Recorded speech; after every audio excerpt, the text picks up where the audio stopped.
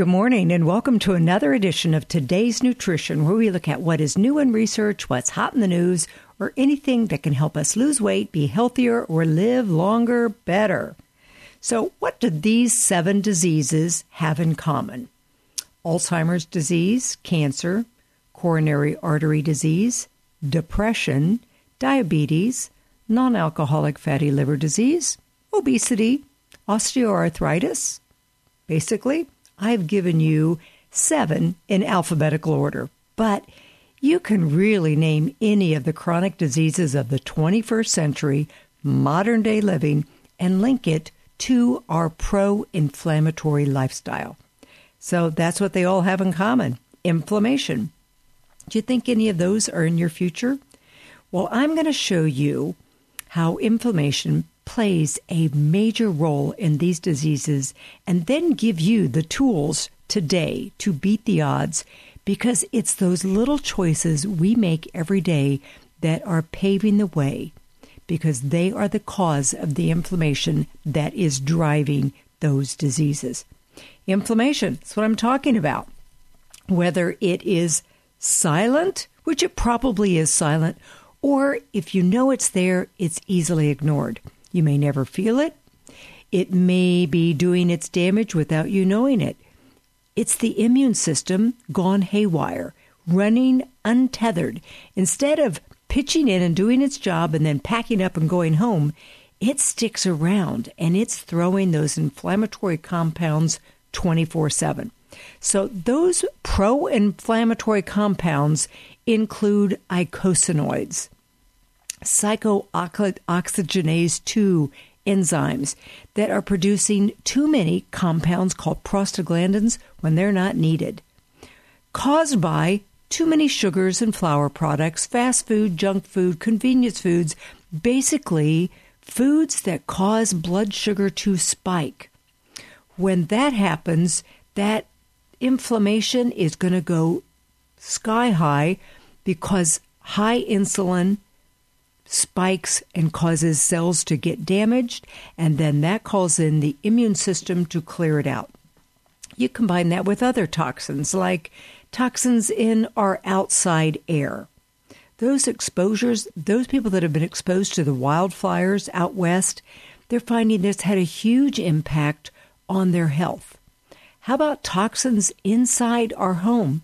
The outgassing of carpet, polyfluorine.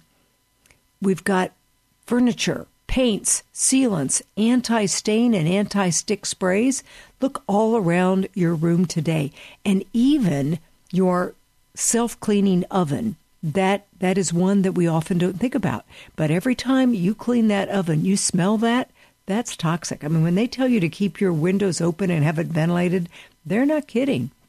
You know, look in your room right now. Do you see anything that doesn't have a plastic coating? Even our windows that are low E are coated with plastic that degrades into our air and you breathe it in. So many people have lung inflammation anymore, allergies, asthma. I mean, 5 decades ago, when I first opened up the shop, there was an occasional person that had allergies, and they talked about just moving out to Arizona where they would be free of it. But now, just about everybody. It's our toxic environment. It's reported that our inside air is more toxic than outside air. Also, it's the household chemicals we use to clean and disinfect. They're toxic. So, I highly recommend using non-toxic cleaners and always ventilate no matter what. But baking soda and vinegar, they're going to do almost all the cleaning you need to do with just a little bit of elbow grease. And I might throw in a little bit of tea tree oil or citrus for the antiseptic benefit, and it just makes it smell better too. But how about our water? Those poor people in New Palestine, Ohio, with the rail car full of toxins. You've got the polyvinyl chloride, you've got the benzene, you have the butyl acrylate, and so much more, all used in the plastics industry. Oh boy, will they ever be able to recover? Boy, if you don't have a reverse osmosis water system, I would start budgeting. I looked it up today, and you can get one for as little as $153 at Lowe's. There are so many contaminants in our rural farming community that you cannot be too careful, especially with spring rains coming and levels going extremely high. Whereas our clay soil has been a good filter for a long time, it's pretty much reached capacity a long time ago. You have to have clean water. Like the ad says, don't add to the toxins that your kidneys have to clear. As a side note, also try to avoid plastic bottles. While we've been warned that BPA is bad, the bisphenol poly A, we're finding all the bisphenols are bad. So I guess it's back on us to be informed and protect ourselves and our families. With most kids graduating from school now being overweight and on prescription drugs, we're talking more than 50%, our future health is already challenged. Every generation is more at risk than the last one due to the buildup of all the diet and lifestyle and environmental factors. We just have to get back on track. A really good anti-inflammatory diet with lots of polyphenols, it's a colorful diet. You got to have clean water. You've got to have a good amount of exercise, not too much, not too little, and avoidance of all those toxins, preservatives, drugs, excess alcohol, and even toxic cosmetics. So how do how does it actually cause these 7 diseases, like an Alzheimer's disease? 2 things we look for in Alzheimer's disease: beta amyloid plaque and the neurofibrillary or tau tangles.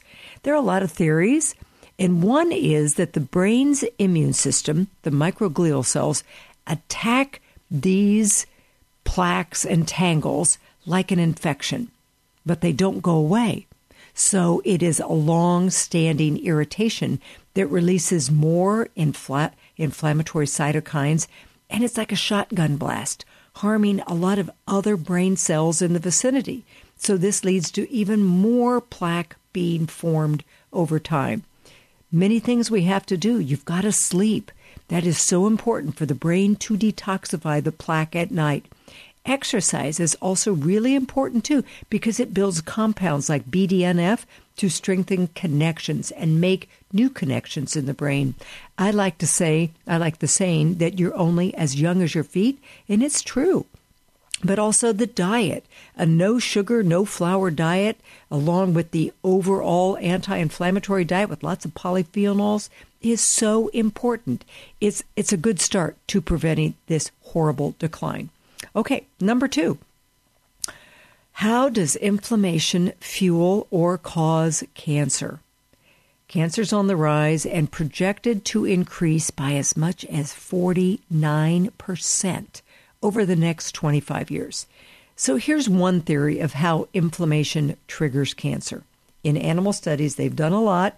It's illegal to run these on humans, thank goodness, but low-level inflammation causes reactive oxygen species. Basically, those are free radicals that damage your DNA, making you more susceptible to cancer. Of course, research is ongoing, but it has been shown to be a big player in colon cancer, pancreatic cancer, and liver cancer. Diet and lifestyle, fundamental, pivotal in all of these. Increasing fiber, avoidance of sugar and toxins are big players in prevention of those life-threatening diagnoses. How about coronary artery disease? Did you know that plaque in the arteries of young people was unheard of until the 1970s when they started seeing arterial plaque in the Vietnam soldiers? That's about the time that junk food began to play a part in the everyday diet. In former wars, like in Korea, clear as a bell, it was an old person's disease after a lot of living. But coronary artery disease is no longer a disease of old people. What we know is that it isn't cholesterol. It is oxidized LDL, especially the small particle LDL that damages the inner lining of the blood vessels, and that causes the accumulation of plaque, almost like a Band-Aid being laid over the irritation. So that ongoing inflammation in the blood vessels makes it weak, makes it more vulnerable to bursting and causing clots that leads to strokes and heart attacks. We know an anti-inflammatory diet with lots of vegetables, healthy fats is fundamental. Got to get rid of that spare tire. It's called toxic fat for a reason. And with approval, start a good exercise program. If there's one thing I could say is it's don't wait till you're sick to make the changes. However, there are really good and proven diet and lifestyle approaches that work. One of my favorites, Dr. Dean Ornish, developed a heart program a long time ago. 25 years ago. It was called the Spectrum Diet, and he's got a book of the same name. He declared that he reversed heart disease with his program.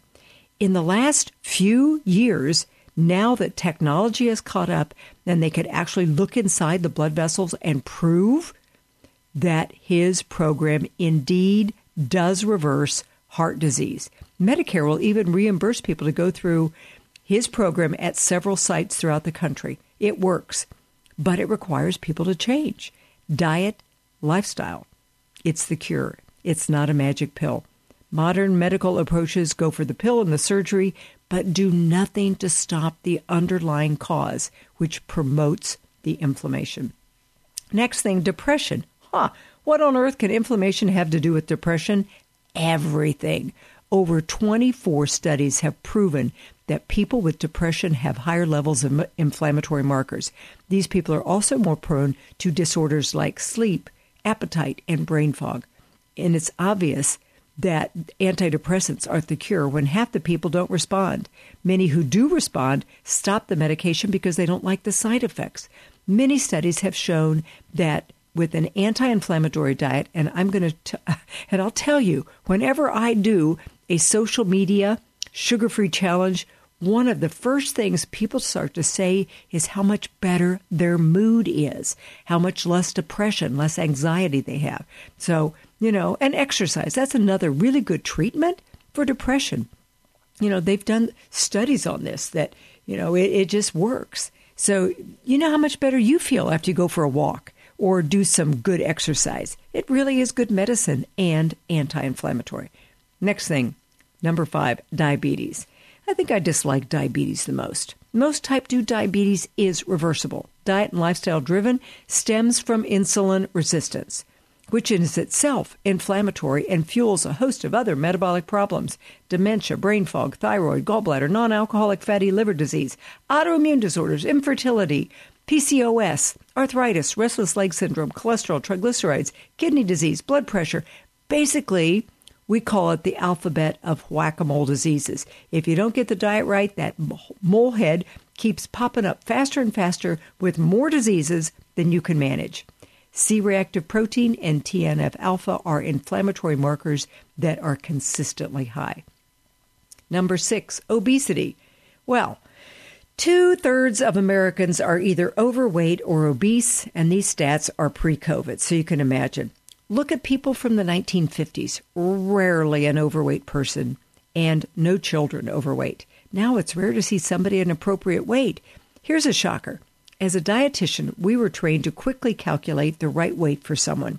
A woman at 5 foot, you give them 100 pounds, and then for every inch, you give them 5 pounds. So at 5'5", that's 125 pounds. Add or subtract 10% for small or large bone structure. For a man, you give them 106 pounds at 5 foot, and then 6 pounds for every inch over 5 foot. So at 5'10", you're talking the right weight would be 166 pounds. Astounding, isn't it? If someone is actually at that weight now, it's a rarity. And you think they're sick. With increased weight actually comes all the risk factors. Research is even now calling fat cells its own organ because it makes so many inflammatory compounds that are only made by that excess weight. Number 7, lastly, osteoarthritis. We used to say it was wear and tear, but no more. Cartilage regenerates. If you still have cartilage, your body is going to make it and use glucosamine to repair it. Osteoarthritis has been shown to be affected by inflammatory compounds. The inflammation from osteoarthritis is low and chronic, a little irritation that never gets cleared up, and it's doing damage ongoing. There was a review in the National Reviews of Rheumatology stating chronic low-grade inflammation is the cause. So, what do we do for all these inflammatory conditions? What are the general guidelines?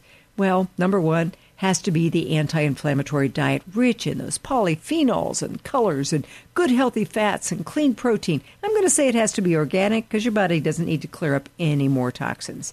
I'm talking the rainbow every day. Adding spices like turmeric and cardamom and cumin and garlic, all those things. Those 25,000 phytonutrients are going to help protect and repair all those cells. Supplements, I would include a good multi. The ONE, I love it. It's got the activated Bs, D, zinc, selenium, iodine, all the essentials. And we're at risk to being deficient in many of them. Number two, Barlean's omega-3. None of us have adequate omega-3, the EPA and the DHA, unless you eat cold water, fatty fish 3 times a week, and make sure it's toxin-free. You know, I think it's essential to protect our brains and ensure healthy brain aging. Comes down to anti-inflammation. Third thing I would add, curcumin. I stand by Terry Naturally's CureMed as the best absorb.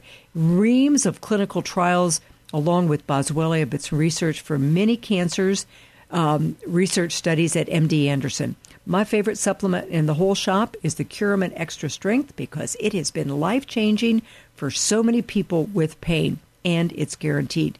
Those are my fundamentals. But I would add up for individual needs, usually Boswellia, polyphenols, grapeseed extract, also called the OPCs, and ashwagandha. You know, I always want to be sure to heal the gut as well. And if the diet doesn't do that, we might need to go a little bit deeper, maybe get some special labs done to see if there's something we're missing and need to zone in. Another thing we need to do, number 2, is reduce stress. Third thing, make sure you're getting adequate sleep. That's when your body is repairing. Number 4, exercise. A little bit, not too much. 20 minutes a day is great. Avoiding toxins. Number 5, avoiding those carcinogens, those obesogens, and those dementogens. Number 6, positive outlook. Boy, from my viewpoint, I think everybody needs to believe in the higher power of God. In the book Radical Remission by Kelly Turner, as a PhD student, she studied the people who recovered against all odds from terminal illness. This was one of the points they all had in common. Those are the 6 steps that will go a long way to quelling inflammation, helping you to reverse or prevent any of those 7 diseases that are caused by or made worse from inflammation. Sometimes you don't realize how much silent inflammation you're dealing with till you're back in balance. So I encourage you just to start improving these 6 areas and see how much better you feel. If you need guidance and help, I'm here and have programs to guide you. But overall, I hope today's show helped you or someone you loved. If you want to listen again, go to my website, debford.com, where I have all my other shows listed, or you can go to any place you listen to podcasts like iTunes under Today's Nutrition. Thanks for listening, and I hope you have a wonderful day.